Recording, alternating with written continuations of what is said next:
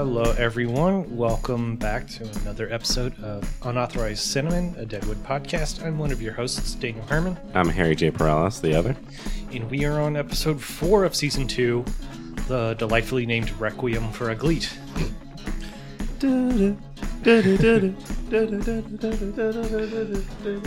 It is kind of remarkable to me how the titles go from... Like, the next episode of the season is just called Complications. Like, simple's best. And then there's, like, Requiem for a Gleet, which is a bit cheeky. Then there's just, like, Jules' boot is made for walking. But, yeah, this is appropriately named Requiem for a Gleet. We start out in Seth's room with Seth and Martha lying in bed. Seth wakes up and can't find his boots, and Martha explains, I put them down by the door, and Seth mentions that he was asleep when she did that. Yeah. She kind of asks if, do you not want me to do that? He's like, no, what I meant was, I had meant to, for us to talk last night, but I fell asleep. But tonight I'll drink extra coffee and I won't fall asleep so we can... Talk. She brings up that, sometimes morning is a good time to fuck. When we gonna fuck? I mean, and this is very interesting. It's like we're husband and wife now. Mm-hmm. And I don't know exactly back then. I know in England it was very much like the wife's duty, and I would guess that America is very similar. Mm-hmm. And Martha kind of feels like I have to do this for my husband. And Seth, like they're sitting on opposite ends of the beds, like backs to each other, like, the quiet of the morning can be a good time for, she says, like, for intercourse. And yeah.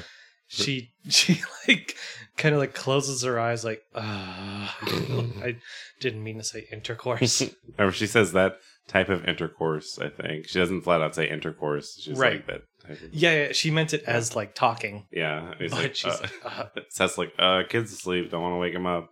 He's sleeping soundly. He sleeps very soundly. Yeah. He's a deep sleeper. You just like close the door, he should be fine.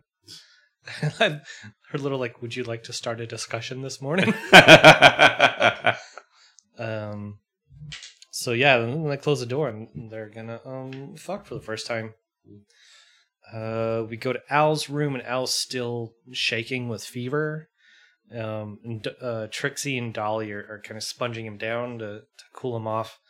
And, like, we should also mention that Al is still, his face is all fucked up from the fight. Yeah. On top of just like being unable to talk and shaking with fever. Mm-hmm. He's just like in the worst fucking way. And I think the AV Club, I believe it was the AV Club, said they really pushed the idea of the characters as gods of the camp, and Seth dragging down Al to the level of the mortals is kind of like this brush with mortality has like completely fucked up Al. Mm-hmm. Dolly is afraid that she did it to him and like that she's killed him, and Trixie's like, no, you didn't. We go out to Alma's claim, and Walcott is just kind of standing around looking, and it's like, maybe it's we understand the character of Walcott, but it's so like scary. It's like in It Follows when you just see like this small figure, and you're like, this large naked man standing on the roof, staring at you. That wouldn't be completely out of place in this show. Ellsworth sees him and he goes into fucking badass mode. Yeah, man. He's not, cause he's dealt with this guy before. Mm-hmm. He tells him like, you shouldn't be around here without like introducing yourself, and you shouldn't repeat that mistake. And Walcott is like, this shows, there's some politicians that can be very charismatic and seemingly likable when they're saying stuff that is complete bullshit and they're going to like screw you over. Mm-hmm. And the way Walcott's like, well, that's not a very friendly welcome to an honest mistake or whatever. Mm-hmm. Yeah. And it's like, this was no mistake. You are here for a reason. You're a fucking piece. And Ellsworth does not stop. No, he knows exactly who he is, knows exactly why he's there, knows he's working for George Hurst, and he tells him so. Yeah. And he's like, were you in the Comstock working as a Kenai? Did you work in the Comstock when you was beardless? I did. For Mr. George Hurst? As a keen eye for the color? As a geologist for Mr. Hurst. You have the advantage of me, Mr. Ellsworth. That ain't a possibility, Wolcott. No more than an error of yours would be innocent. I do dimly recall an Ellsworth. Superintended the Consolidated Virginia operation. I don't give a fuck what you recall. A hero. Dug a week without respite to save 3 poor souls from a cave-in. And 46 corpses in a fucking hole that ought never to have been dug. Always a choice. Count the saved or lost. Get off this property. Just as a man, opposed to inevitable change, needn't invariably be called a Luddite. Another choice might be simply to describe him as slow in his process. You tell that cocksucker you work for, the next surrogate he sends oughtn't to be bloody from the Comstock. The noise is terrible, isn't it, Mr. Ellsworth? Like fate. And Walcott says he kind of remembers Ellsworth, and as we get a little bit of backstory for Ellsworth, he had been working at Comstock, and there was a cave-in at this one mine, and Ellsworth like dug nonstop for like a week to save a bunch of people. Yeah. And this, I'm a bit proud of myself with this politician claim, because then there's a very politician-like line. It was like, well, that's always a choice, to count the saved or the lost. It's like, you motherfucker. Like, you killed 46 people. He also, as he leaves, like, Ellsworth, just no time for him. You can fuck off. As he leaves, he goes, the noise is terrible, isn't it, Mr. Ellsworth? Like fate. That didn't land particularly hard with me. I get that Walcott's kind of telling him that we're coming and you can't stop us, and you're way behind in technology, I guess. But it just didn't didn't land really match up. Yeah, I don't know. How did you feel about it? Probably about the same, honestly. I just saw it as kind of like a placeholder thread in lieu of something better, and they never came up with something better. And I mean, Walcott's such a scary character that whenever just saying something like fate makes me go, ugh. Yeah. But anyway, in Alma's room, Sophia's reading her book that she used to learn. It was like Oxbox Socks. I don't know. Alma makes a little joke about oh, your little doll's losing attention. I would bribe her with a piece of candy. And so she gives Sophia this rock candy, and I'm like, Miss Isringhausen hasn't been gone. Yeah. For yet a whole day. And Alma's so ill prepared to take care of Sophia that she's already just bribing her with candy. Maybe I'm being too harsh, but I think it's showing that she has no idea what to do with her, and it's just I got you some candy.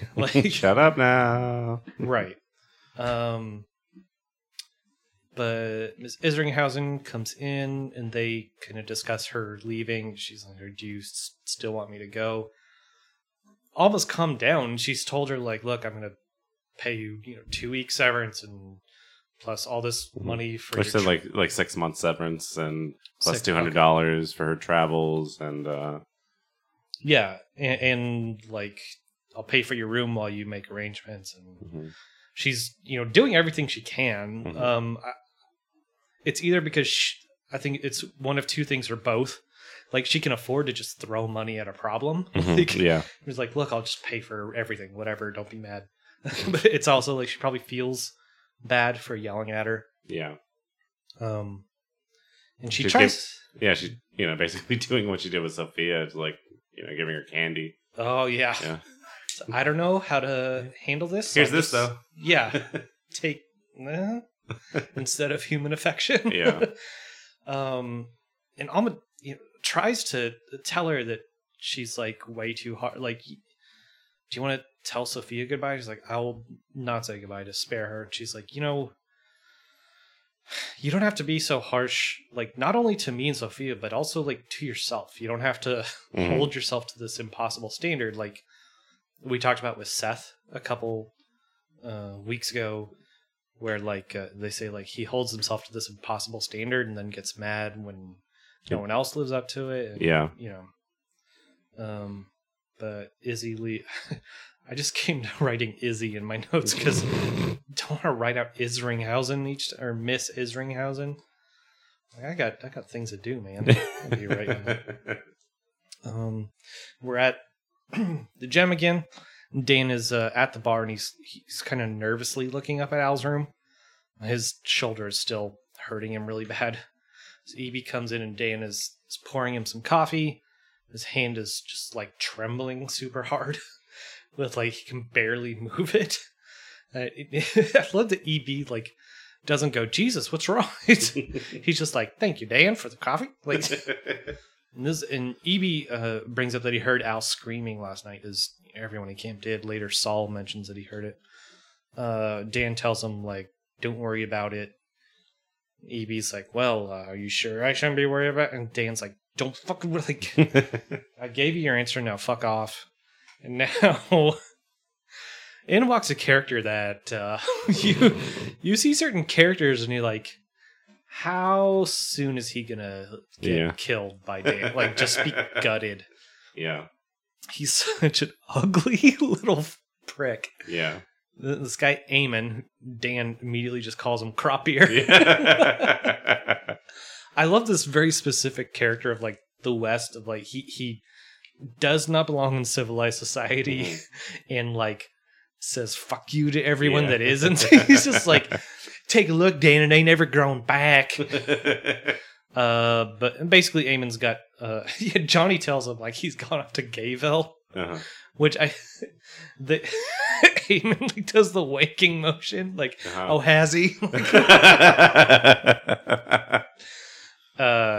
But yeah, Eamon's got like a score that he wants to do and give Al some part of, robbing somebody. He wants to talk to him. Dan says he can tell him next afternoon. Now in the thoroughfare, another stagecoach has arrived.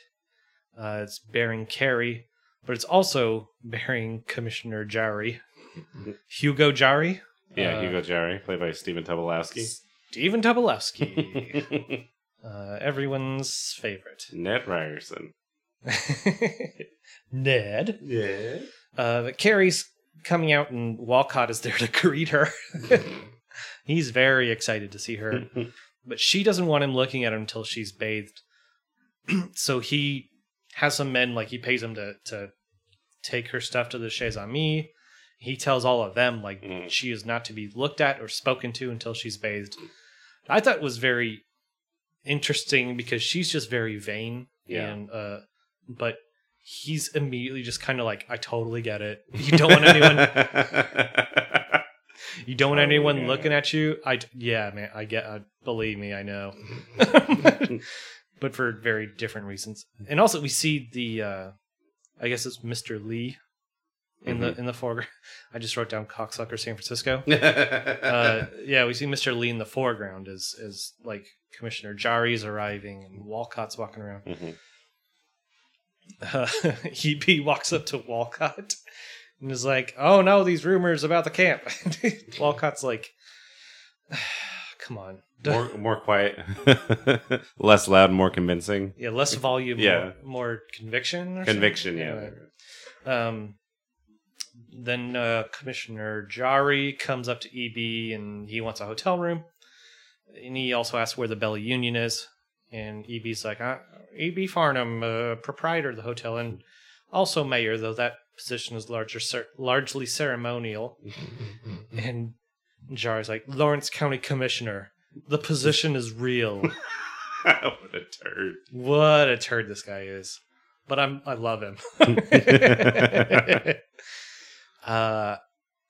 So Jari is walking to the Bella Union. Adams sees him and he's like, hey, what's up, Commissioner? You know, he sounds like I waited for you outside your office for a long time. And Jari brings up that, you know, after Claggett disappears, like everyone in Yankton was like, oh, okay, like we can't trust Adams anymore.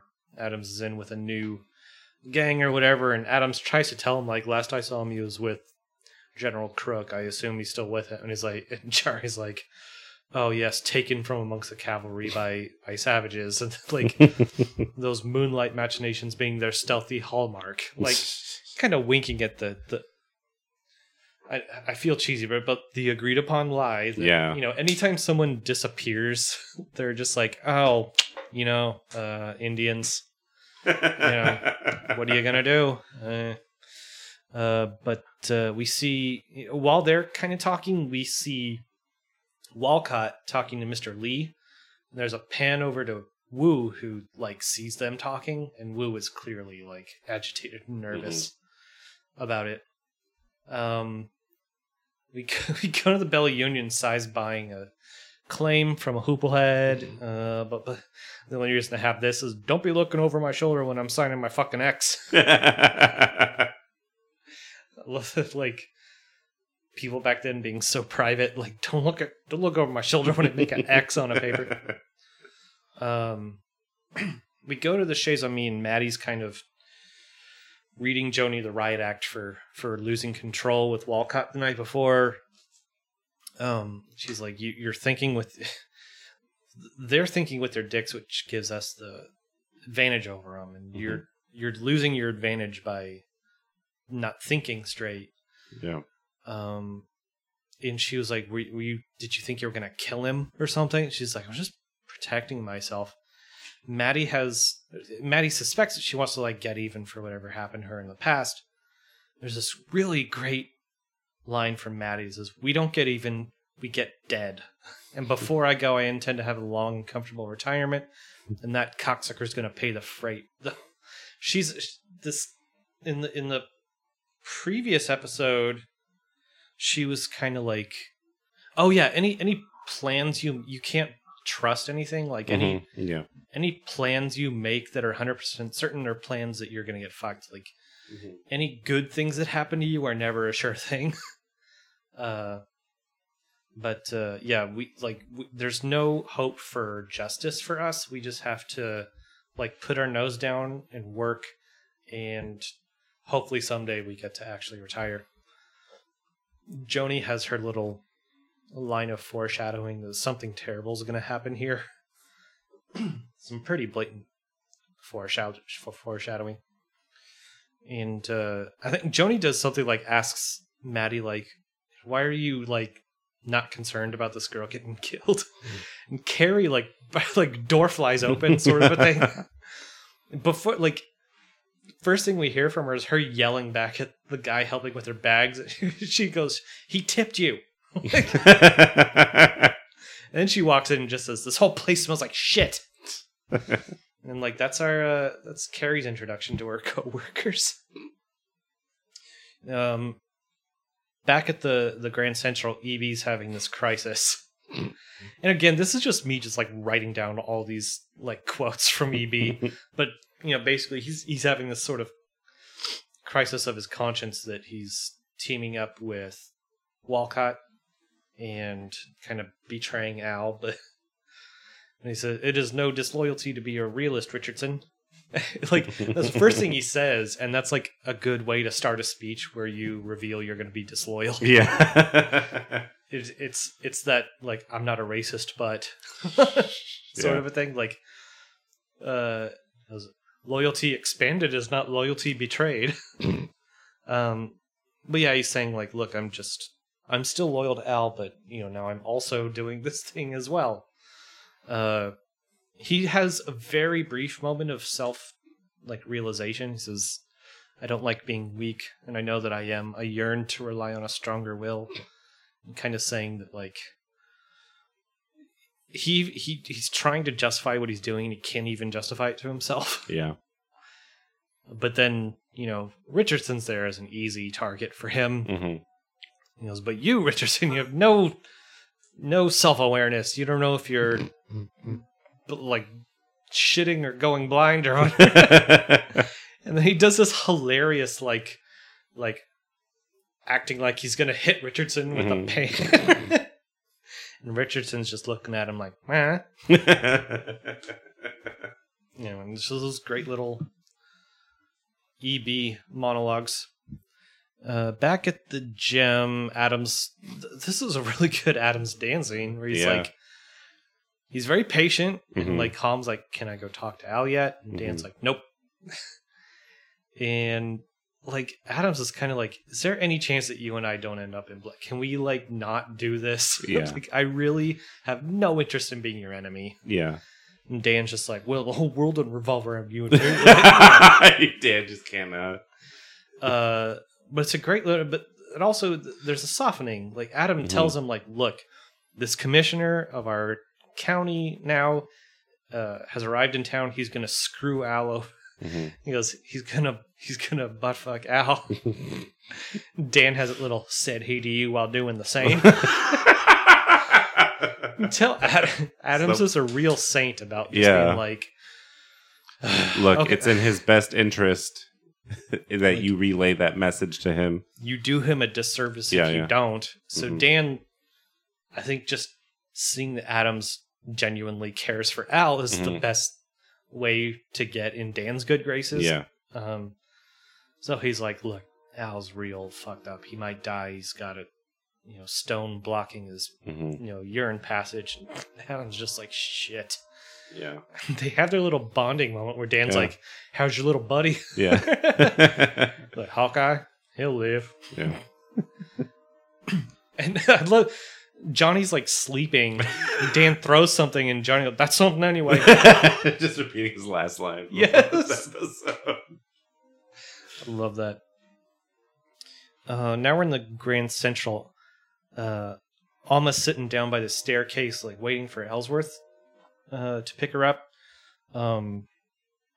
Ellsworth comes in, and she's saying, like, "I've heard all these like panicked rumors about the camp being unvalidated." Ellsworth's like immediately like, "Okay, sure." Like, "I'm sure you did. Whatever." He says, like, "Look, there's always rumors in these camps. I'm not worried." He has that line, "The Creator in his infinite wisdom salted his works so that where gold was, there you would also find rumor." And he says, "Look, I just chased off this guy that's a geologist for Hearst." And he's like, "Hearst would not be even thinking about coming out here if there was any chance that the claims would be in jeopardy. And Hearst is very good at spreading rumors, and he's very good at hiding where those rumors all come from." Yeah. Now I come back into camp, and there's rumors swirling about that the water's muddied and, blah, blah, blah, but I see no change, and, you're fine. Don't worry about it. Almost kind of like, you don't need to, it was before that, almost like, you don't have to spare my feelings by lying to me. And that's when he says, like, "Look, I'm going to sell this dude that blah, blah, blah," all that. We're back at the Bullock's house, and Henry's enjoying breakfast, and Martha's cooking, and Seth just comes down after they fucked. And there's this kind of feeling out between the two of them of, are we going to call each other by first names?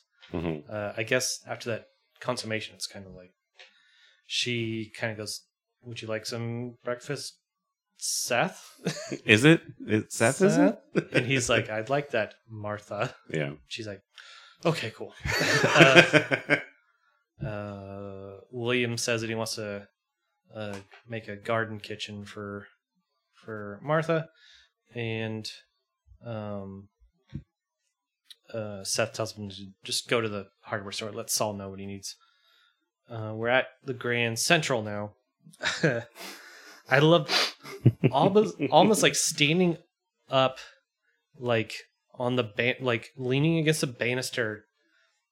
I wrote down, she's looking at him like a hawk looking at a field mouse. And she's even like kind of clicking her nails like talons. Like, so then she swoops down and says, like, "Mr. Farnham," and he goes over to talk to her, and he credits her. This is just like, I just want to stop and be like, this scene is very good. Whatever we have to say is not going to be, it's not going to do justice. Yeah, it's so good. He's saying, "Oh, you're what I wouldn't give to have trade some of my male intellect for your feminine intuition." She's like, What do you mean? He says, you must have sensed the camp was in peril and you shipped all your gold out to Denver. Blah, blah, blah. And he's being, well, at the same time, he's being very condescending. He's also being super creepy. He's like, why do I feel this way? I imagine you thinking as you brushed your hair, maybe. And it's like, oh, like, don't think of me like that. Perhaps you should sell. Mrs. Garrett, had I your intuition, would I not have done? I'll buy it. Aren't you wonderful and kind and intuitive and generous? No, I couldn't burden you, nor impose upon your generosity, tremendously wealthy as you are. Name your price, Mr. Farnham. We'll close the transaction now. Now you unsettle and trifle with me, and make me nervous and uncertain. My intention is quite otherwise.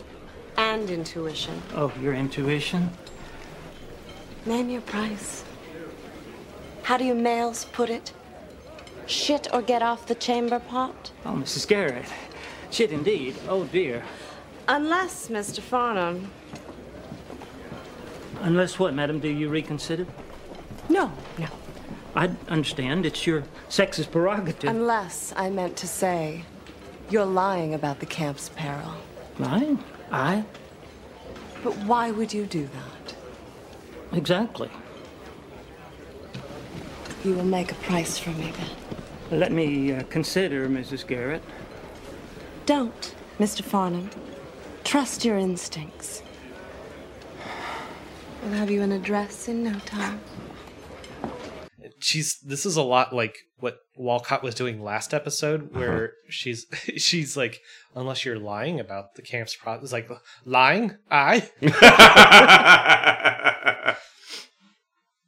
And, you know, she's just putting him exactly where she wants him, and he is like so flop sweaty. Mm-hmm. There's a great moment of him like standing up and like hitting his head.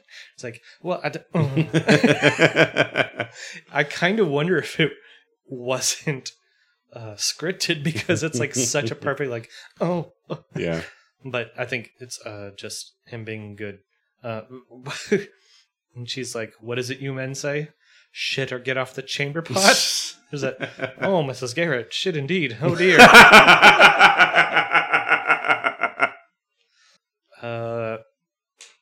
Yeah, great scene. I don't know. She leaves and he has that miserable haughty cunt. Pathetic little worm. But man, what a good character. All right, so we're in Al's room, and Doc's going over his surgery options, the higher the low method. Mm-hmm. So the low entails cutting through his taint. Doc mentions that he's seen the high method performed, and he's assisted in closing it up, and talked with the surgeon after, so he's more comfortable with that one. Mm-hmm. Al's like lying on his side, and Dana's sitting where Al's facing. Mm-hmm. Dana's kind of like, yeah, Doc, he agrees with the upper. Like, even Al's doing nothing. Yeah. Dana's just, I love this side of Dan, of him like taking charge and trying to do what's best for Al. Mm-hmm. And like, is that what you want, Al? Yeah, he wants the upper. And Doc says that 2 men out of 10 survived the surgery. Not good at it. Yeah, but he says, you know, at some point we're going to reach a 100% chance you die if we do nothing. Yeah. So, like, they just decide, like, all right, we're going to do the upper method, and Dan just goes out on the balcony to cry. Mm-hmm. This is, like, they're staring down, like, pretty much 80% odds that Al's going to die. Yeah. And it's hard for everyone, Dan and Trixie especially. I would think Johnny as well, but Johnny's just too sweet and dumb. Yeah. Now, at the Bella Union, Commissioner Jari is sitting with Sai and Walcott discussing what's going to happen with the claims. And this is kind of that... I know, like, look, folks, I'm 30-year-old white liberal, and I'm about to reference Hamilton. Like, I apologize. I, for one, am shocked. For being... I apologize for being such a cliche, but this is kind of the room where it happens, where we talk about like these huge decisions are. I'm only drinking water. These huge decisions are being made in this one room, and no one else. And it's one politician, like two businessmen. You know, this is the other side of Walcott. Besides being like a murderous, sex criminal, mm-hmm. he's just such. He's exactly what put us in the situation we're in today politically, mm-hmm. where they're saying like, well, you know, like we'll determine the claims on a case-by-case basis. Everyone should be fine. And I'm sure there'll be like a cleansing of the market naturally, referring to all these rumors that they're circulating and manipulating people into thinking blah, blah, blah. And Walcott has that line, it's always best to allow the market to operate unimpeded. I just wrote Walcott, you motherfucker, because it's people like that. They want the free market so that they can fucking exploit it, which they do every single time. Mm-hmm. And it ends up with 46 dead miners. And anyway, okay, I'm real mad. But yes, but the whole time, Commissioner Jerry is distracted by the whore that's serving drinks. Yeah, not subtle about it, and Side picks up on it. And you know, they decide that, you know, before they announce what all is happening, like, let's give it some time and let rumors circulate that the commissioner's in town, and people get more nervous. And, you know, they're manipulating this so-called unimpeded market. And Sai's like, man might use that time to put some stink on his Johnson or some other kind of typically Sai way of phrasing. But we're in the hardware store. I love this. Trixie comes in. She's like calling out for Saul. Saul does this thing where he wheels out backwards, mm-hmm. smiling, and I'm like, you adorable son of a gun. But Trixie tells him that she can't do a lesson today because Al's sick, and she's like, I can't be in there, but I can't focus on my lessons. And Saul gives her a hug to try and, you know, console her. But then Seth shows up, so she's like, all right, I'm out of here. Like, that's enough of that. Saul tells Seth that Trixie just told him that Al's bad off and he might die, and he mentions hearing him scream the night before. But also they've gotten a letter from this bank in Denver saying they'll need to come up with 15% of the $2 million loan they want as a down payment, I guess. Mm-hmm. That's a lot of money. $2 million? Yeah. I don't remember what they're doing with this money. Do you remember? Mm-mm. Anyway, they want $2 million for something or other. They got to raise, what was it, $300,000? And they're kind of like, where are we going to get that? And Saul kind of brings it, you know, we could put down Alma's property as collateral, and Seth's like, absolutely not. Saul also brings up that, you know, Swearingen would put up the money, and Seth is like, no disreputable people. Mm-hmm. There's a great line from Saul. Yeah. If money had to be cleaned before it was circulated, we would still be living in fucking case. I was like, your old man again? Yeah. It's like, no, that's me. That's a new thing. Yeah. And now we're back at the Bella Union, and Walcott's talking with Tolliver and Mr. Lee, the cocksucker of San Francisco. Lee's going to give Sai dope to sell to people. They get a cut of that, and also there's 50% of the proceeds from gambling with Mr. Lee and the Chinese prostitutes. And like, Sai's kind of wondering why this deal is so one-sided, and this kind of went over my head. I started to be like, well, what they're saying here is, and I was like, I don't quite get it.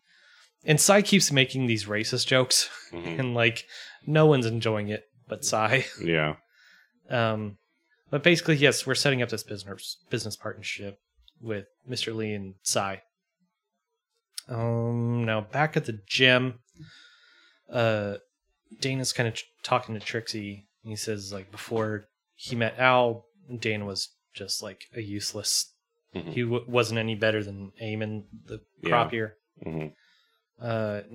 Trixie kind of snaps at him. She's like, well, like ring the goddamn bell and I'll rend our garments or whatever. And he's like, look, I'm just saying. She says, I ain't hearing confession today, which I thought was good. There's another bit where like it's more backstory, but like expository backstory of certain characters that's been happening in the past couple of episodes. Yeah, and I thought this one was done a lot better. Right, yeah. And then Trixie says that bit, which also I think ties into the direction the show was going to go had it lasted more seasons, but doesn't actually happen in the show. Where Trixie says, say you'll burn down this fucking place, you know, basically before Cy Tolliver takes it over. Yeah. Now this was a thing where this is a thing that movies and TV shows do a lot that kind of bugs me, where a character will say something, the other character will be like, huh? And be like, did it hurt? What? When you had the surgery back then? It's like, how the fuck were they supposed to know what you're talking about? No one does. It's like, say you'll burn it down, Dan. And Dan's like, huh? Yeah. This fucking place. This is a better one of those. Yeah. But I think this more, had the show gone on for like 4 seasons, which I'll spoil it now because in real life the gem did burn down, right? Yeah. Yeah. The whole town like burnt down pretty much. So I could just see that, like, knowing that now and rewatching the show, like, oh, this is going to happen in like season 4. Like that's what this is like, you know, setting that up for. Yeah. Yeah. It just, you know, sometimes like these TV shows, they'll be like, butterscotch. What? Butterscotch. That's what my grandma used to always give me. Like, what are you doing? No one talks like this. Let's see. Now, in Al's room, Doc is sterilizing his instruments, but he's shaking. His hand is trembling. Yeah. Which you kind of think has to only be nerves. Yeah. He's not like addicted to anything really. Like, he likes to drink, but he's not an alcoholic really. Johnny's like, hey Doc, I'm gonna get a whiskey. You want a whiskey? And Doc's like, fuck you, I don't want a fucking whiskey. He's like, I'm just meant to like steady your hand. He's like, whiskey doesn't steady the hand, it just keeps you from noticing, blah blah blah. Anyway, just it's like, fuck you, you fucking idiot. He's not in the mood. And he kind of drops his instrument and lets out that Jesus Christ, I do not need to kill another man, which more, like you said, filling in backstory. Like, I think we all could have guessed that, which through like other scenes with Doc. But this is a blatant saying, like, yeah, I lost someone in surgery and I can't deal with it. And Johnny chose to pick it up. I wrote down Johnny burns his hand, and I was like, wait, that's his name! Johnny Burns! Johnny Burns. Yeah, I picked it up. It's just a very Johnny thing. Like, ow, good.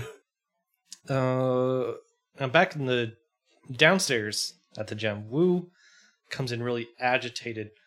I actually really like this scene.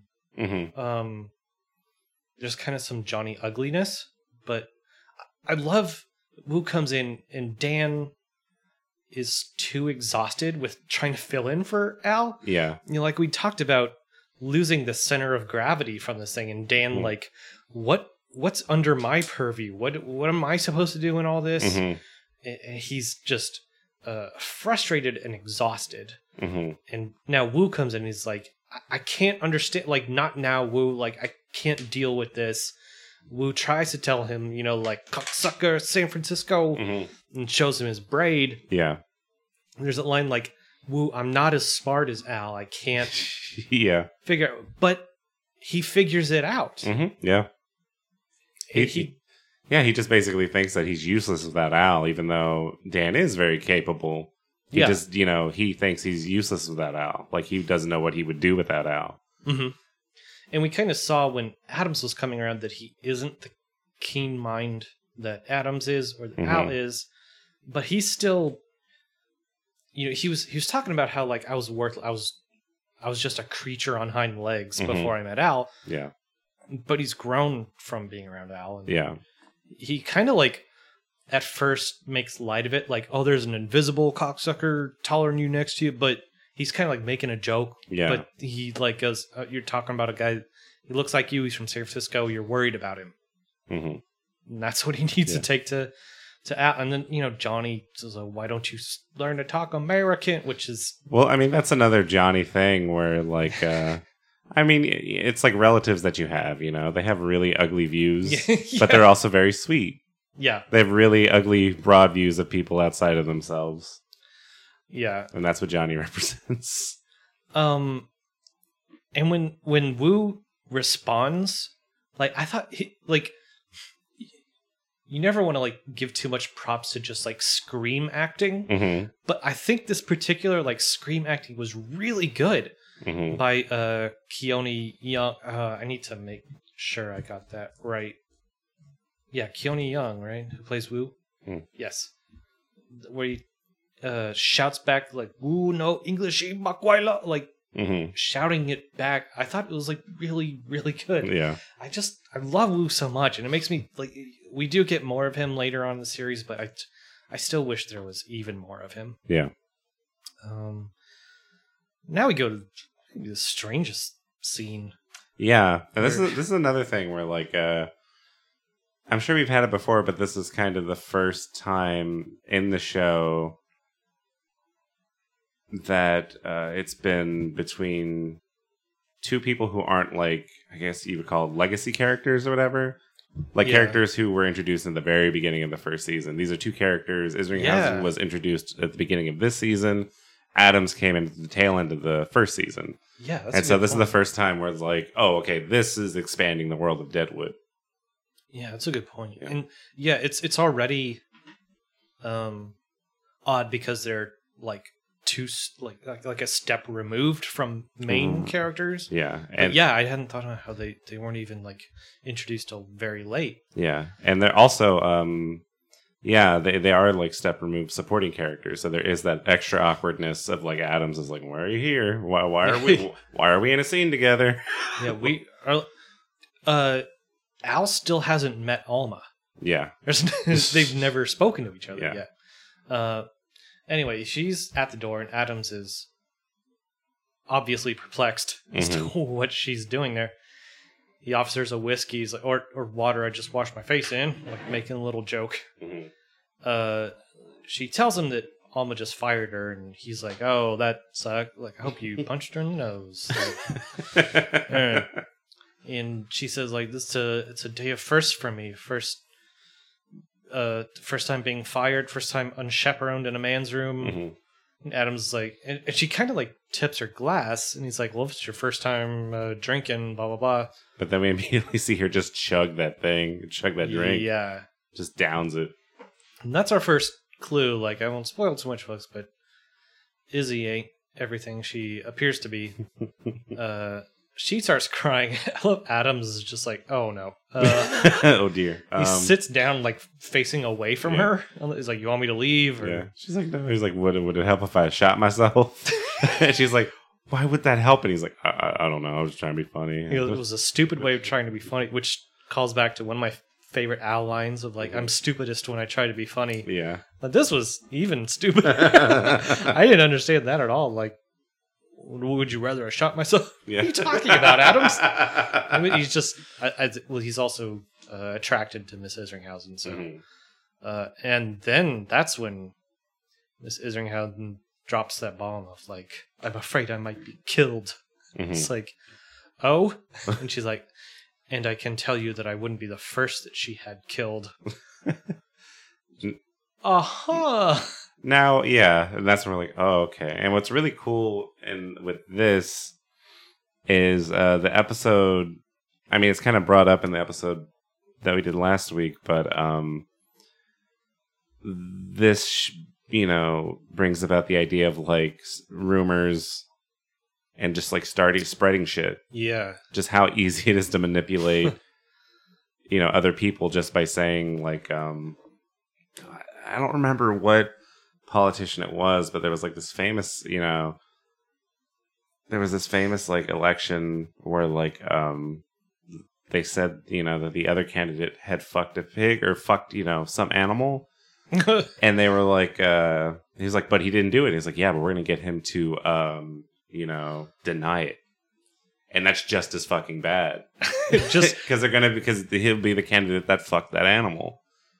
Yeah, and like just how the machinations of like just evil people who want to further themselves. Wow, yeah, and we just talked about how where the Lord sowed gold, you'd also find rumor. Yeah. But yeah, we go back to Al's room.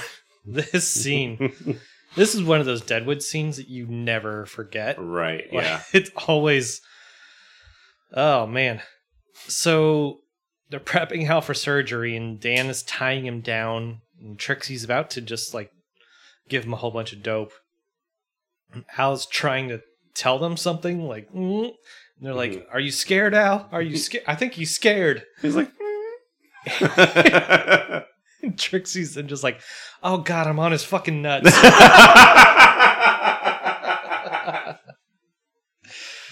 So like Doc is like, all right, that's it. Yeah. For whatever reason, that sends him over the edge. Yeah. I think he just doesn't want to fuck anything up again. Yeah, he does. So he just grabs the smelling salts and just puts it under Al's nose, and they hold him up. They basically use this gravity.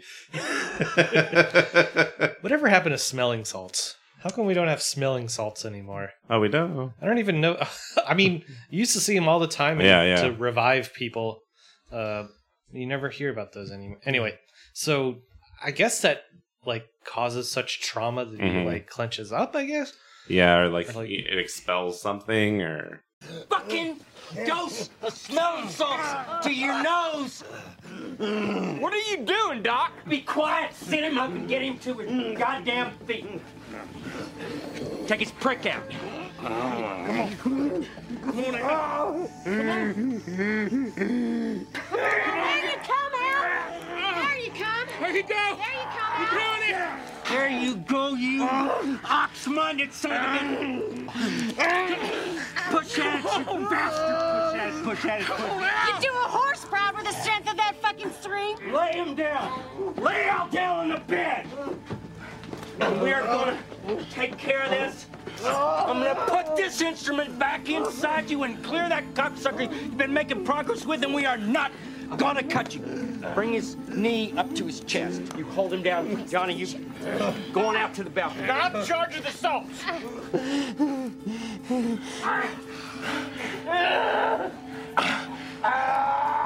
right. I can feel the fucking click of the gleat. All right. Now, I want you to milk his prick from top to bottom, and I want you to bring that cocksucker down. That's it. There. All right, look at it. Look, one cleat chasing the fucking another. God bless you, Al. Thank you. Thank you for saving me. God.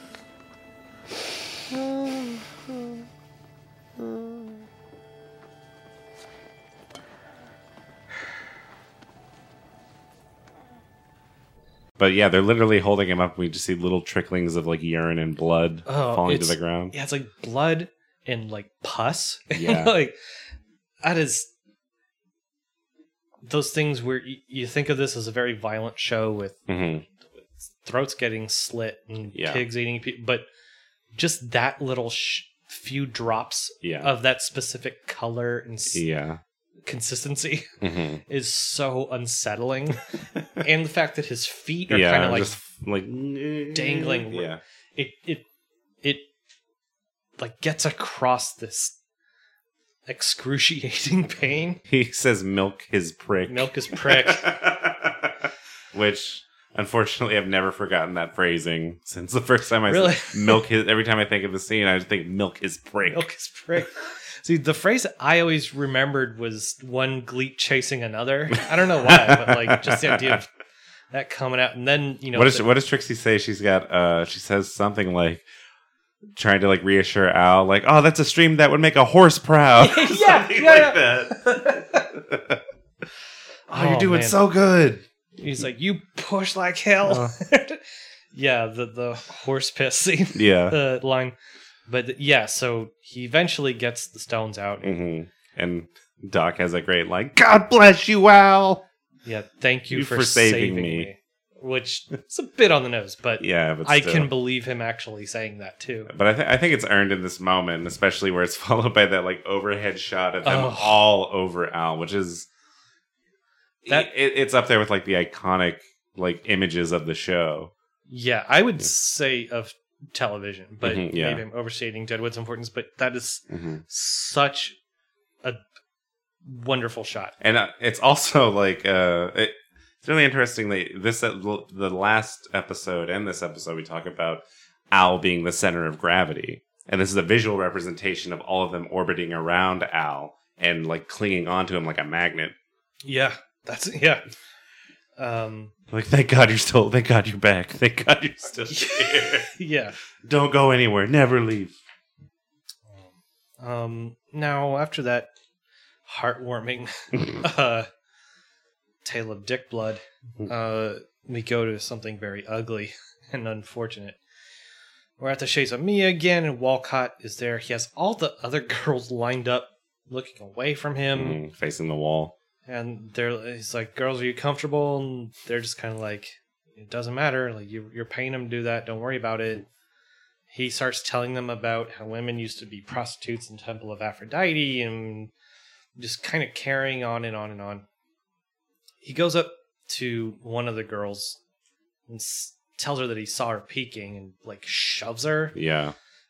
Which is the first real physical outburst from him that isn't at all warranted, you know. Right, yeah. But just goes to his psychopathy. I don't know what the actual term is, but that Maddie herself is actually getting impatient at this point, as much as she's, you know, rebuked Joni for like, look, this guy's going to be our ticket out of here or whatever. She is even like, look, just do what you came to do. And he's like, oh, am I on a schedule now? Like, I'm paying you a lot to indulge me. Can't you just indulge me? And that's when Joni's like, we're trying, but you're behaving very badly. That's when he kind of turns on her. He's like, I'm disappointed after our very good conversation the night before. I was trying to teach you about history, and that's when he, I think, sees her weakness and brings up like these tales of mythology about incest and he's like, of fathers and daughters and sister, and she just stands up and walks away, and you know, he sees that he's pushed the right button. Yeah. And this is maybe not my favorite. This is quite a scene. Let's say that. Let's go to the Bella Union, and Commissioner Jari's having himself a bath. Having himself a good old time. He's a ridiculous sex baby. I think that's the best phrase for it. Well, whatever were you aiming at? Your titties! Baby Herman, I'm just thinking from Roger Rabbit. The Psy comes in and he's like, you want to deliver that letter about the camp's future to Merrick? He wants to deliver to Merrick before Merrick's too drunk to publish it. And that's when I just realized we haven't seen Merrick the last couple episodes. But anyway, Jerry's kind of the same as Walcott. He's like, not until my bath is over. Like, excuse me, but I'm in the middle of something. So he's like, So the girl just gives him a BJ to make. Yeah, he's like, why don't you blow some bubbles? Jerry does more ridiculous, like pumping his head. I do like that just quick little moment of it's levity, but it's also, like politicians are always caught doing those ridiculous, like highly fetishized. Anyway, we're back at the gym and Eamon is back. This is bad news. He comes back in. He's pissed off and wants to talk to Al, and Dan's like, all right, well, if you follow these rules, you can talk to him. And Eamon's just like, oh, aren't you so great, Dan? Just being a real pissant. Mm-hmm. So Dan is leading him up the stairs. He's going to let him talk to Al, and he's like, look, you just say your piece, you leave. Dan is like recuperating. But Eamon can't help himself, and he's, pushing back at Dan. Mm-hmm. I thought there was a good little line from Dan. He says, Eamon, we live life however we choose. You can stop being a little prick. But Eamon says, you chose life as a cunt behind a fucking bar. And so Dan kills him. Yeah. It's very savage and ugly, but it was kind of cathartic. Well, yeah, also, you have to see that Crop-Ear is basically what Dan would have been if he never found Al. Yeah. Just this, mangled, stray animal. Unfit for civil society. Yeah, exactly. Whereas Dan has been tamed to some degree. Or he sees him, he, compared to Crop-Ear, he is, more capable and more civilized and more able to, talk to people. So do you think he's kind of trying to save Eamon the same way that he was saved? I don't know. When he says, Eamon, we live life however we choose. I don't think he's going that far, but he might be. He may be giving him the option of look, there's only one way that I can deal with you. And also he's probably mad. I saw it as he probably sees Crop-Ear as what he used to be, and he doesn't like it. He doesn't like that kind of person he was. And so, he kind of indulges him for a little bit, and then finally he's just like, no, I want to get rid of you. I want to get rid of who I was. I don't want to be that person anymore. I don't want to be involved with that kind of person. And then when he's downstairs, he's screaming, I've had a hard fucking day. Yeah. And we kind of talked in the premiere of this season about the Freudian idea of seeing yourself in other people makes you freak the fuck out. Yeah. And not want to deal with it. Mm-hmm. So maybe it's also he's revolted by, which might have been what you said. Well, there's that thing, I'm sure I brought it up before, of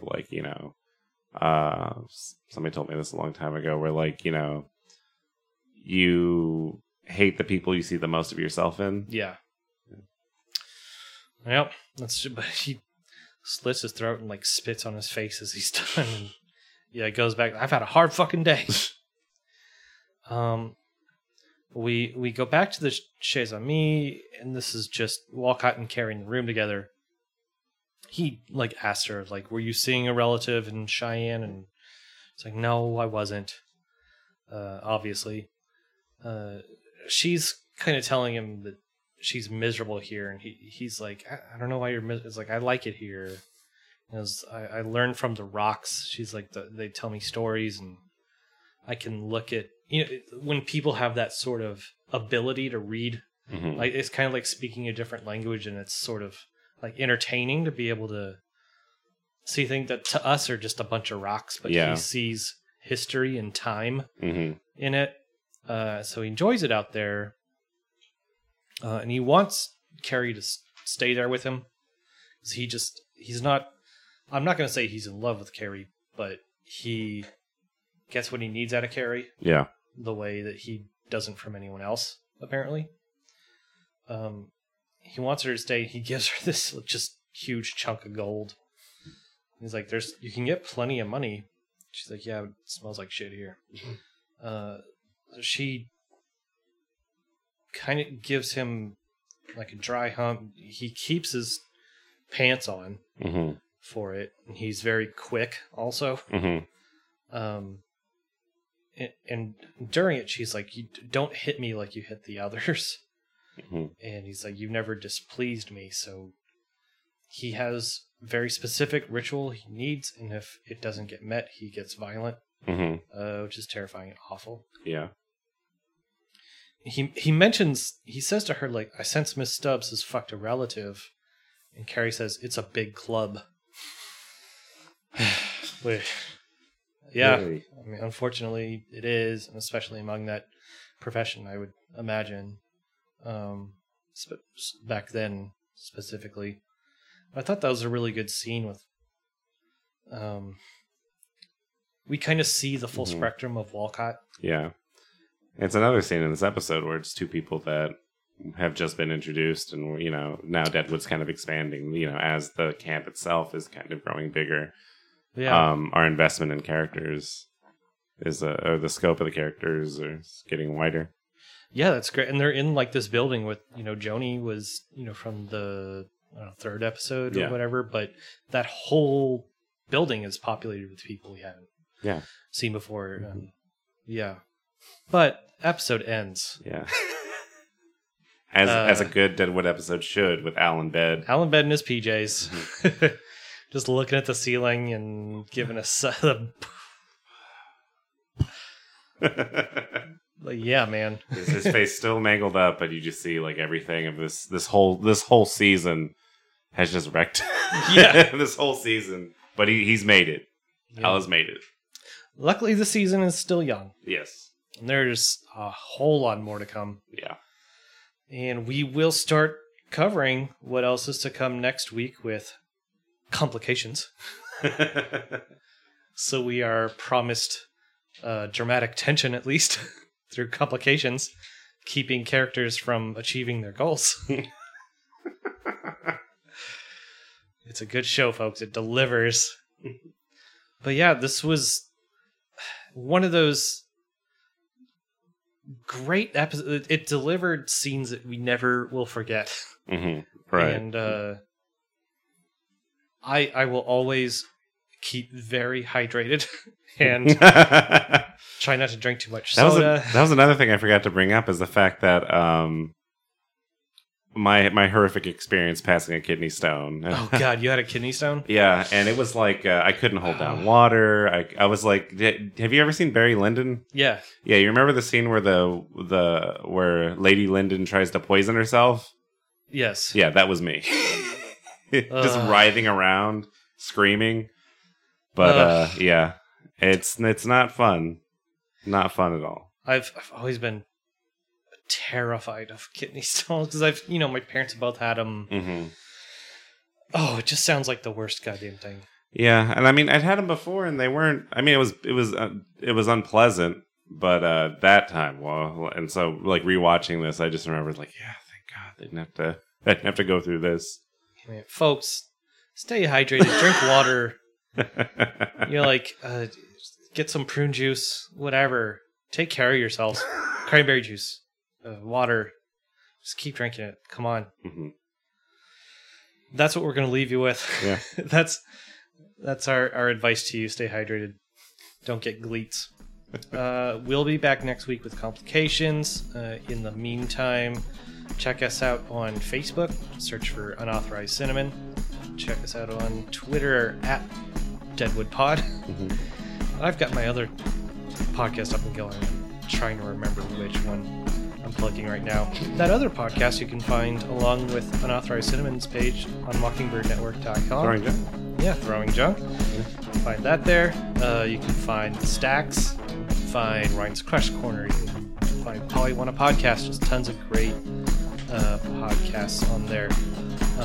And thank you guys for listening, and we'll see you next week.